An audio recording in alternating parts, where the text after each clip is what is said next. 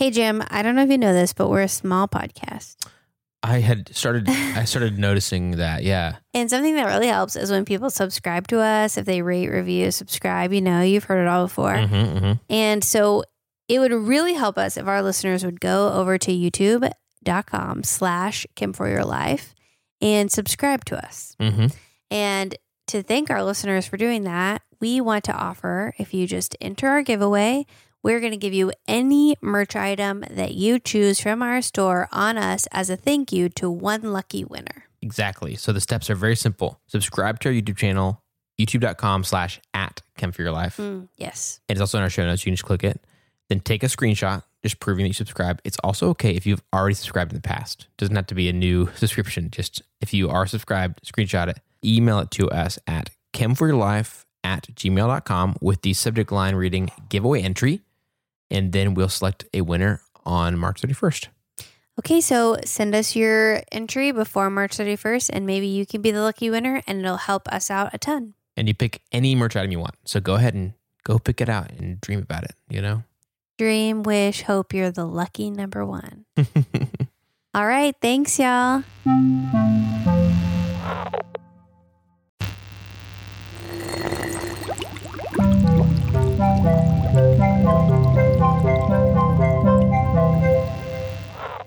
This feels a little weird. Here we go. Hey, I'm Melissa. I'm Jam. And I'm a chemist. And I'm not. And welcome to Chemistry for Your Life. The podcast helps you understand the chemistry of your everyday life. In person. We are recording in person. Yep. Can you believe it? I can't believe it. It's so weird. We haven't recorded together in person, face to face, in about 14 months. Yeah. And even then, I don't know if we knew for sure it was going to be the last time that we recorded in person, but we thought about it and then grabbed all the stuff from your old office just in case. But we had not done any planning at all. It wasn't like, hey, if this happens, here's how you record on your own, Melissa. We didn't do any of that stuff. No, you had to walk me through it on my old computer. Yeah. That was about 12 years old or whatever. And it was good that we grabbed everything because when lockdown happened, it was locked down. I was not allowed to go on campus. Right. Yeah. Gosh, dude, that's crazy. But I think we did take a photo. We often did just selfies on recording days for Instagram. So I think we actually do have a photo of the very last time we recorded in person. Was I wearing a red sweater? I think I remember that. I think so. Well, maybe we'll find that and post it. And then we took a selfie today so you can see then and now and how much we've aged and changed. Yeah. Way more wrinkles, bags under our eyes, all that stuff. The weight of COVID on our shoulders. Yeah. Both of our hair, I don't know if you guys have seen us in a while, but Melissa and I both, our hair's gone completely gray. That's why I'm wearing a hat. So you can't tell. Okay, Jim, on to the chemistry. Okay. So as promised today, we are going to be talking about some recent research related to histamines and antihistamines. Okay, sweet. So all this research is done in the last 10-ish years. It's not exhaustive. Okay. It's just the ones that I thought were the most interesting, that I was the most excited by. Okay. And then there's one that I'm really excited about, but I saved it for last just to keep you on your toes. Okay, sweet. I think all of them are really cool. And I received a few requests from this, especially from listener Nikki N. And I wanted to honor that request and to give you guys some more of the current research going on in chemistry. Sweet. Looking forward to it. Okay, so the first one is a 2014 paper. It's published by a husband and wife duo, Regine and Gerhard Greins, I think is how you say it. Wow. I think they're German, but they're at a Canadian university called Simon Fraser University, I think. And they published a study where they analyzed how bed bugs signaled to each other to come and join the feast, basically. Somehow they let each other know. And so they took analytical instruments, NMR and a mass spectrometer, and they analyzed all of the chemicals in the feces and skin that the bed bugs shed. They said they had to amass a huge amount of feces, which... Oh, gosh. And from bed bugs, too. It's like these tiny little morsels. Yeah, and one of the researchers like just let the bed bugs bite her so that they had something that they could be feasting on, basically. Oh, wow. Which Jeez. I'm not sure how that's ethical, but I guess if you're letting them do it to yourself, it's fine. Right. Yeah. No one else can make you do it, but if you decide to, maybe it's fine. Yeah. So they got all this and analyzed it and found that histamine is in the feces and the skin that bed bugs shed. Uh-huh. And that histamine, as well as some other volatile molecules, will attract bed bugs and bring them to one another. So they used histamine and a few other molecules and made a bed bug lure, which attracted the bed bugs to come to this trap and kept them there also. So that was the hard part, was getting one that kept them there. Yeah, interesting. So it kept them there, and they were pretty successful trying in a few different settings. But the hard part about scientific research is now taking that and adapting it to be used safely in homes. Right. And have someone who will mass produce that product. Right. So that's something that is kind of a theme today that we're going to see is there's these really cool prototypes that have worked well in the lab setting. But because it's hard to adapt it, or there's so many hoops that you have to jump through, or you have to get a company who's willing to buy in, quite literally, it's hard to see these actually come to the market. Right. Okay. Yeah. And something that was different about COVID-19 and these vaccines that were made really quickly is there was no difficulty to get people to buy in. Right. Yeah. There's already a very pressing thing happening that people could get on board with. Yes. Whereas like, hey, new bedbug research. Yeah. Or whatever. It's like people, most of us don't encounter bedbugs. Right. And then we're like, how are we going to get on board with that? Yeah. Or be motivated to? Exactly. And I think that's something some people were concerned about, how quickly everything went down with the COVID vaccines. But in my mind, I thought, yeah, that makes sense, because there's not waiting to try to get people to be convinced that it's worth it for them to invest into this. Right. Especially the people who have power that like can green light things or allocate money or whatever. They're convinced too. Right. Whereas for bedbugs, trying to lobby we try to call up one of our 2 senators and be like, hey, would you please support this bedbug research? They would not return our call, I'm sure. Right, exactly. So that's an interesting thing that I thought would be good and relevant to chat about. Yeah. Interesting. Okay, yeah. So that's the first research paper that I thought was really interesting. One other comment that I saw, they posted an article about this journal, peer-reviewed paper in Chemistry and Engineering News magazine. And there's some comments, and someone also commented that a lot of volatile organic compounds aren't really safe to have around humans or pets. And so that's another barrier to make it good for use in home, is if they have other molecules besides just histamine that could impact us as well. Right. Okay, so that's a histamine article. Now let's switch gears and let's talk about a 2019 paper by Dr. Megan Blackledge and Dr. Heather Miller. Okay. And they're studying antihistamines. Nice. So what they found is that antihistamine, a specific one, loratadine, which I used to take it every single day. I recently had to switch because I had a huge allergy attack in this spring. It's been very bad. Oh, yeah. So is that one associated with a brand name? Yes. The brand name is Claritin. Okay. Good to know. That's what I've been taking. Yeah, I've been all up in the allergy medicine and histamines. Yeah. And actually because of that, I realized this is kind of an aside, but I went to the store with my friend who needed some sleep medicine and she was going to buy that ZQuil stuff. Oh, yeah. And the organic name of the molecule on the package sounded really familiar. And I realized that ZQuil and Benadryl have the same active ingredient. Oh, yeah. I've heard that what basically makes us sleepy in Benadryl is the same things that they'll put into things that are actually intended to make you sleepy. Right. Like a sleeping pill or whatever. Yeah. And so the only reason I even noticed that or paid attention or cared was because I'd been taking all these antihistamines lately. But I was so excited because we had just finished recording the episode about allergies and I knew why it made you sleepy because of the H1 receptors. Right. Interesting. So that was kind of an aside. Yeah. But still related to histamines and antihistamines. But so this one, loratadine, is associated with Claritin and it's non-drowsy. So it probably works by a different mechanism. Okay. But loratadine can also break up bacterial microfilms and help increase the efficiency of antibiotics in antibiotic-resistant bacteria. Huh. So those are some kind of big words here. Yeah. I'm going to break it down a little bit. So after we started using antibiotics in medicine a lot, some bacteria began to develop a resistance to antibiotics. Oh, yes. My wife has talked about this a ton. Yes. So a lot of that is because of the overuse of antibiotics. So if you give antibiotics to someone with a virus, their body any bacteria that is in their body can build up a resistance to that antibiotic. Right. So that's kind of a problem. There's bacteria that can hurt us that are beginning to be resistant to this medicine. Right.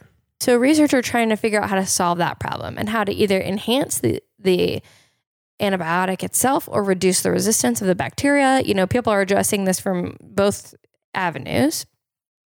But Dr. Blackledge and Dr. Miller, they were looking at an antidepressant that they knew helped a strain of staph, you know, the bacteria staph. Yeah. They knew it helped the antibiotics work against staph. So they'd been working on it. It was really effective, but the antidepressant in such large quantities to help it be effective could be toxic. Oh, I see. So it wasn't really a perfect solution. So, you know, they had been working on that. And then Dr. Blackledge went to prepare her organic chemistry lecture, which I love because that's what I do too. And she noticed the chemical structure of loratadine. She just saw it when she was looking through some of her organic chemistry materials. And it's a very similar structure to that antidepressant. Okay. So a light bulb went off and she wondered, can I use this instead? And it's not toxic in the quantities we might need and be a safer option. And it worked. No way. So she combined that with like an antibiotic so that it made the bacteria less resistant. Yes, it didn't work on every bacteria. Right. But when she added the loratadine to this strain of bacteria and the antibiotic, it was found to be 800 to 500 times more sensitive to at least one strain. Wow. I know. 8 to 100? 8 to 500, which is a huge range. Jeez, that's crazy. So I'm sure there's like different settings or different concentrations or things that impact how much more sensitive it is. But I thought that was so interesting. That's crazy. Wow. And they even found that it was more effective on treating what's known as bacterial biofilms. So like a film literally of bacteria can build up on catheters and other medical equipment. And it's really hard to treat them because they'll be resistant to antibiotics and they just are hard to break up. Right.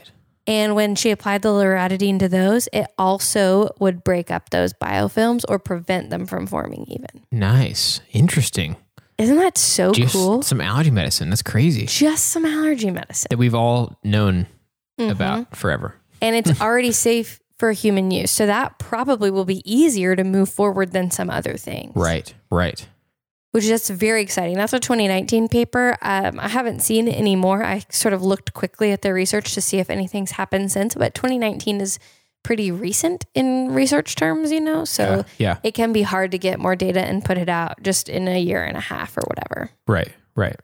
So something else that is interesting though, is in our bodies, loratadine gets broken down to other byproducts. And those byproducts didn't enhance the effectiveness of the antibiotic. Okay. So that means that this particular medicine would probably be most effective as a topical application where it's not in our body. So it's not getting broken down by our body. So it probably would be a cream or something that we apply to our skin and we don't consume it to increase the effectiveness of antibiotics applied directly to a wound or something. Got it. Okay. Or on those catheters to break up the biofilm. Right. Interesting. But it would still be, say you're taking antibiotics inside and they are worried about the resistance of bacteria to it, it might still do something, but just not as effective. Yeah. Because it'll turn into other things in our bodies. Yeah, I think they're worried about if it would work in the human body as well as it does on an out of the human body application. Got it. So it may do something, but once it's broken down, they tested that byproduct and it didn't work at all. Okay. So I think they're concerned about that application, but I'm really excited about the topical applications. I would be surprised if we didn't see those starting to be used soonish, like within the next 5 to 10 years to help those bacterial biofilms. Right.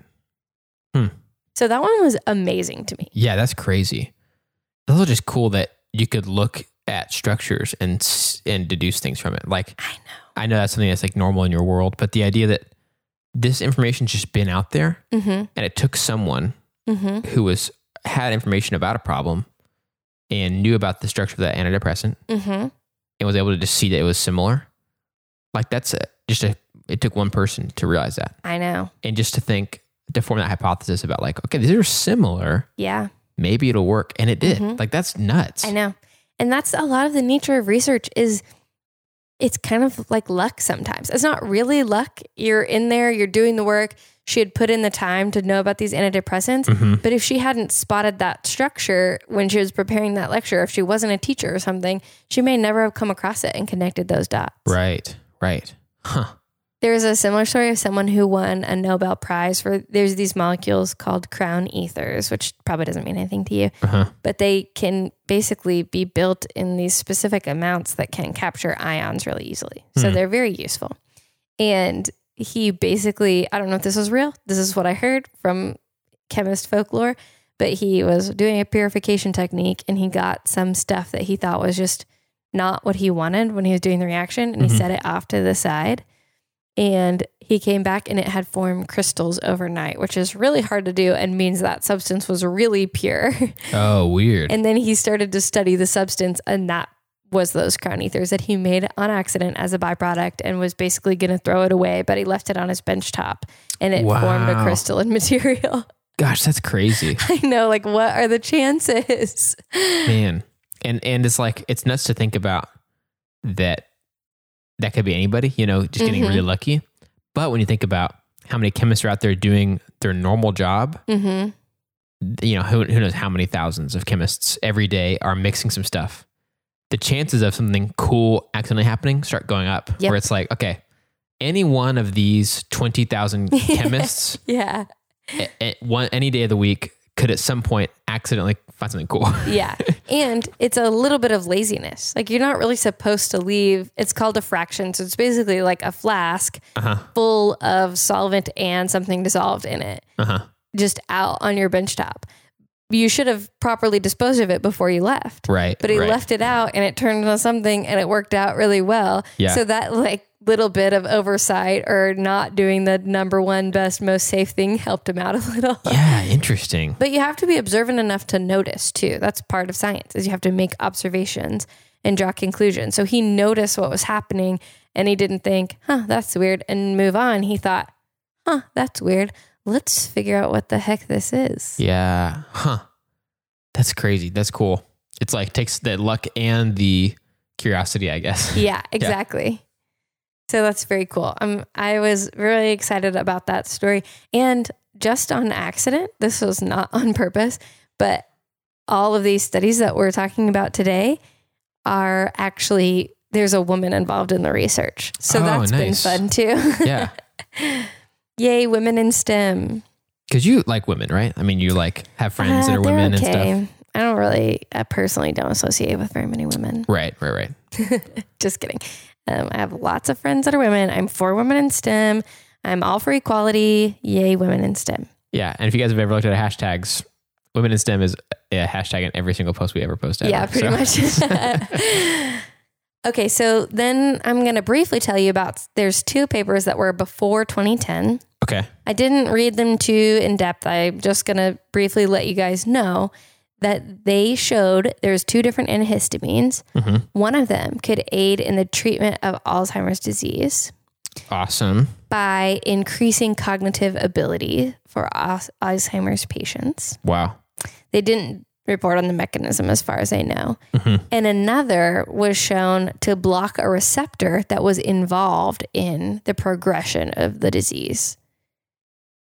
So that's pretty cool. So both those for Alzheimer's. Oh, cool. Both for Alzheimer's. Yeah. Got so it. both Got of it. them have different ways of aiding in the treatment of Alzheimer's. So that's another cool application of antihistamines to help us in another area of health, Man. which is crazy. That's so cool to know. My grandmother had Alzheimer's. I probably talked about that on the podcast before, but just, I feel like for some reason I've heard in the past, I don't know, like 10 years, all these things where there's promise. It's not like it's a one and done fix or something like that, but promise of little things like that could help at least, which is so cool, man. It is cool. And then the great thing about all this antihistamine research in my mind is antihistamines are already safe and effective. Right.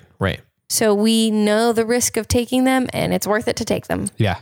Is relatively low. They're available over the counter. These are safe products to use. And then finding new applications for them that will help us stay healthy in other ways is just really exciting to me. Yeah. Did that paper about the Alzheimer's stuff, is that antihistamine one that's already common that we all take, or is it a specific one that's kind of different? Or do you remember? I don't remember off the top of my head. I know it was published in Nature in 2009, but I can't remember exactly if I have the antihistamine off the top of my head, but I can try to go find it and look. Okay, sweet. So the last paper, this is my personal favorite. It was in 2012.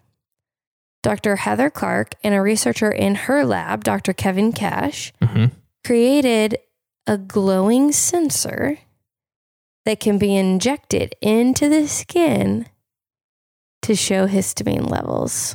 Whoa. I know. So sensor, what does that mean? Like it's just a chemical mix that shows things, or is it like a... So originally I'll sort of go through her research story. Okay. So her research was on organic dyes that you could inject into the skin like a tattoo. And they would respond to certain chemicals or molecules of interest. If they interacted with this molecule, they would emit this kind of light. Okay. But that's pretty limited to find organic molecules that are dyes that will interact and emit light in exactly the way you want them to. They're not going to respond to everything. Okay. So they needed a more customizable approach, is a good way to put it. So her new approach was to use what's called nanoparticles. That's exactly what it sounds like. It's a really small particle. And that nanoparticle has a dye inside of it.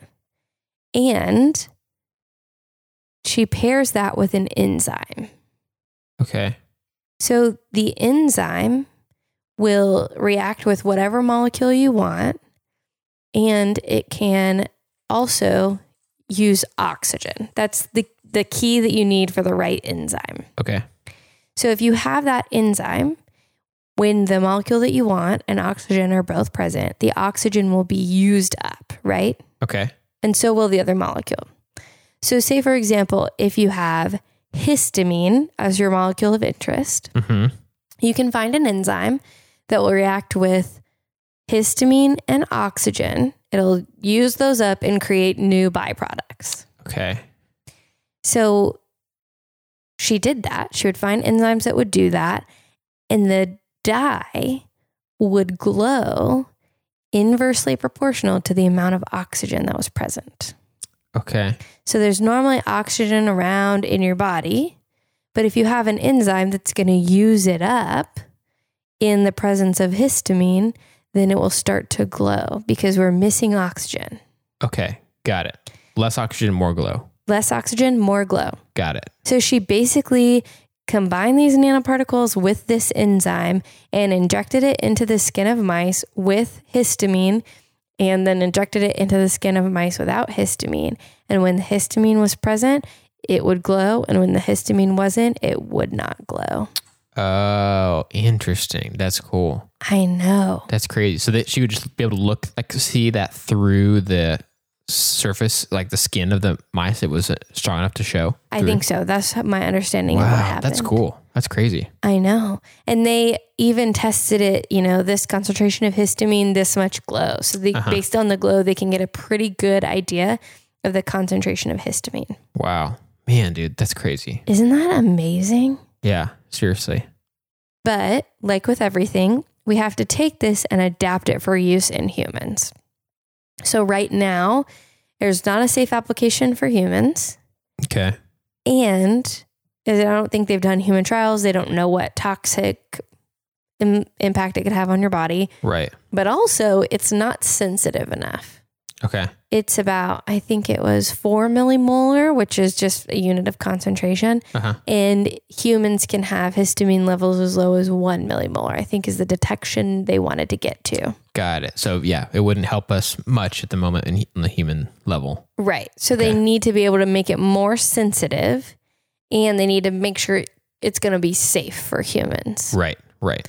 So I looked, 2012 has been longer ago in terms of research. So I would think that there would be some updates, but I didn't find any easily accessible. I went to her website and didn't really see anything recently on histamine. So I don't know if that kind of stalled out or what, but even the fact that they were able to make that and see it work in mice is incredible to me. Yeah, seriously. Wow, that's crazy. Can you imagine if you have really bad allergies or something, someday we could just have like a little tattoo spot or something that could alert us to the level of histamine in our blood or something? Yeah, that'd be crazy. Yeah. Like, oh, my arm is glowing, better take an antihistamine. Yeah, that's true. And do you think it would be a little bit ahead of some of the symptoms? Yeah. Like, because if it's already present in our bodies, but maybe it hasn't started causing issues yet, that'd be really helpful. That would be really helpful. Because like you talked about in the previous episode, most of us take antihistamines too late. Yeah. We've already experienced tons of symptoms, but those receptors are already have already gotten a lot of histamine. Yeah. And so the antihistamine we take won't really undo that necessarily super fast or whatever. So it'd be nice to have that ahead of time. Huh. And I wonder too, if maybe they could get the detection limit down low enough. It's just starting to go. Yeah. And then it'll glow, and then you could take it ahead of time or something. That would be amazing. That'd be awesome. It's just fun to daydream about the possibilities. That reminds me of Frodo / Bilbo's sword in Lord of the Rings. Yeah. Sting that glows when orcs are nearby. It's like, if we could only have that, and what better enemy to have that be connected to than allergies? Yeah. Oh, it's glowing. There must be allergies nearby. It would also be interesting if even if maybe they don't find like a safe application for humans, that glowing dye could be used. You could take a prick of blood and put it with that dye and see if it starts to glow or something. Right. Maybe there's other applications for the same very useful product that we can, figure out. Yeah. Good point. Huh. Science is so cool. But in some ways, people will do this preliminary research, and that's what they can do, and they'll put it out there, and then you have to hope that someone else can come along and see that and do more. Right. It's like it builds on itself. Yeah, somebody sees it that's already doing some research in another kind of adjacent area. It's like, ooh, sweet, glowing thing we could maybe apply to this thing that we're doing or whatever. Right. Yeah. Yeah. So, and sometimes that's how it goes. And that's another reason the process can be really slow. Sometimes we'll publish papers and it's a great foundation, but it takes 5 years for the person who can take it to the next step to get where they need to be and to find the paper and then be able to do what they need to do to move it forward. Yeah. I was in a conference actually just this morning, and one of the people we were talking to, their lab's main goal is to create new instruments to study how students learn things. And then that's it. They create the instruments, and the primary investigator said, our lab's job is to make instruments, and then you guys get to take them and run with them and do whatever you want to apply them to help students learn better. Yeah. And that is kind of what I think is a good metaphor for research. One group comes and does this, and that's they're really good experts at making glowing nanoparticles, but maybe someone else comes along and can be really good at making a new application for those glowing nanoparticles. And so science is sort of a ball that gets passed from one person to the next to the next. Yeah. And that's really how progress gets made. That's awesome. Yeah, that's a good way to put it. That it's just lots of people passing a ball along. And sometimes it feels like it's really slow, but Right. for most of us who don't even know things are happening, I guess. Yeah. By the time it actually gets to a point where it's news to us as regular folk, it feels like kind of fast, I think. Yeah. For most of those things. We were like, oh, hey, there's a new thing that is awesome. But then you look at it and it's like, oh, no, that's been like 15 years in the making. Yeah. Sometimes that'll even happen to me with things that I'm looking at. I'm like, wow, this is amazing. This is so cool. And then I realize it's in an article magazine from 10 years ago. Yeah. Yeah. And then I think, how did I miss this 10 years ago? This is amazing. Yeah. Or why haven't we all heard about this? This is so cool. So Yeah. Yeah. Well, that's it for today. That's your update and research chemistry lesson. Awesome. I love it. I love these. Just like a little bit of a peek behind the curtain of what is going down in the chemistry and science world that is still brewing. And yeah, it's just cool. I mean, I could probably go look for this kind of stuff, but I wouldn't even know it's cool. And it's so dense, all those papers. So it's kind of cool having it be just boiled down and the cool parts told to us, regular people. But well, I'm glad you like it. Well, speaking of things that you really enjoyed or liked, such as today's episode, do you have anything happy from your week that you want to share about? Yes, I do. You already know this, but for all you listeners, I was able to hang with my family last week. And so we try to, like every 6 months or so, my immediate family on my side, try to get together. And the easiest place to do that has been a lake house that one of my family members has, and that he lets us use it when we need to. And it kind of helps be a somewhat more central location for my younger brother and sister-in-law and their daughter who are in Kentucky, because it's kind of in like East Texas. So they don't have to come into Texas and then go all the way across it over to where my mom lives in Abilene. And so it saves them like 6 hours there. And then it's not nearly as bad of a drive though still for Em and I and for my mom and older brother. But all I have to say, we got to hang out there for like 5 days. And ooh, nice. My son and then my brother's daughter were able to hang out. And it's just kind of fun. It's only the third time they've been able to be together. And like over time, their interactions are just funnier and they are more interested in each other and stuff. But it was just cool to get to catch up and spend some time out in nature and near a lake and go on walks and stuff like that. So yeah, that is nice. Definitely highlight of my week for sure. What about you? Yeah, so mine's actually pretty similar. I guess with COVID, some of the restrictions slowly being lifted, and most of myself and my close friends are starting to be vaccinated. I just have really enjoyed seeing people and knowing it's safe. According to the CDC, it's safe for people who are fully vaccinated to interact. And it's really nice. So I had a group meeting with my advisors in person, which never happens. I've been able to see a few friends lately. I've been able to hug people. You know, it's just, it feels like such a treat every time I get to see anyone, even just like recording in person. It's so much better, and it feels so much easier than being on Zoom. It's just nice. Totally. Dude, yeah. I hear that for sure. So yeah, I'm just happy about that. So thanks to those researchers who worked really hard, like the ones we talked about today, on creating a COVID-19 vaccine that could get us to some level of normalcy, but still be careful and safe. There are people who aren't vaccinated, so be careful about that as well. But yeah, I'm really thankful for that. And I'm thankful for all of you listeners for coming and listening, and to you, Jam, for being so excited about me just sharing about science research. What a dream that I get to do this with you. Well, thanks for sharing all that research with us. And Melissa and I have a lot of ideas for topics of chemistry in everyday life, but we want to hear from you, the things that you wonder about, the questions you have. So reach out to us, please, on Gmail, Twitter, Instagram, or Facebook at Chem for Your Life. That's Chem, F-O-R, Your Life, to share your thoughts and ideas. And if you'd like to help us keep our show going and contribute to cover the cost of making it, go to ko-fi.com/chemforyourlife and donate the cost of a cup of coffee. If you're not able to donate, you can still help us by subscribing in your favorite podcast app and rating and writing a review on Apple Podcasts. That also helps us to share chemistry with even more people. This episode of Chemistry for Your Life was created by Melissa Collini and Jam Robinson. References for this episode can be found in our show notes or on our website. Jam Robinson is our producer, and we'd like to give a special thanks to A. Kiwasong, and S. Navarro, who reviewed this episode.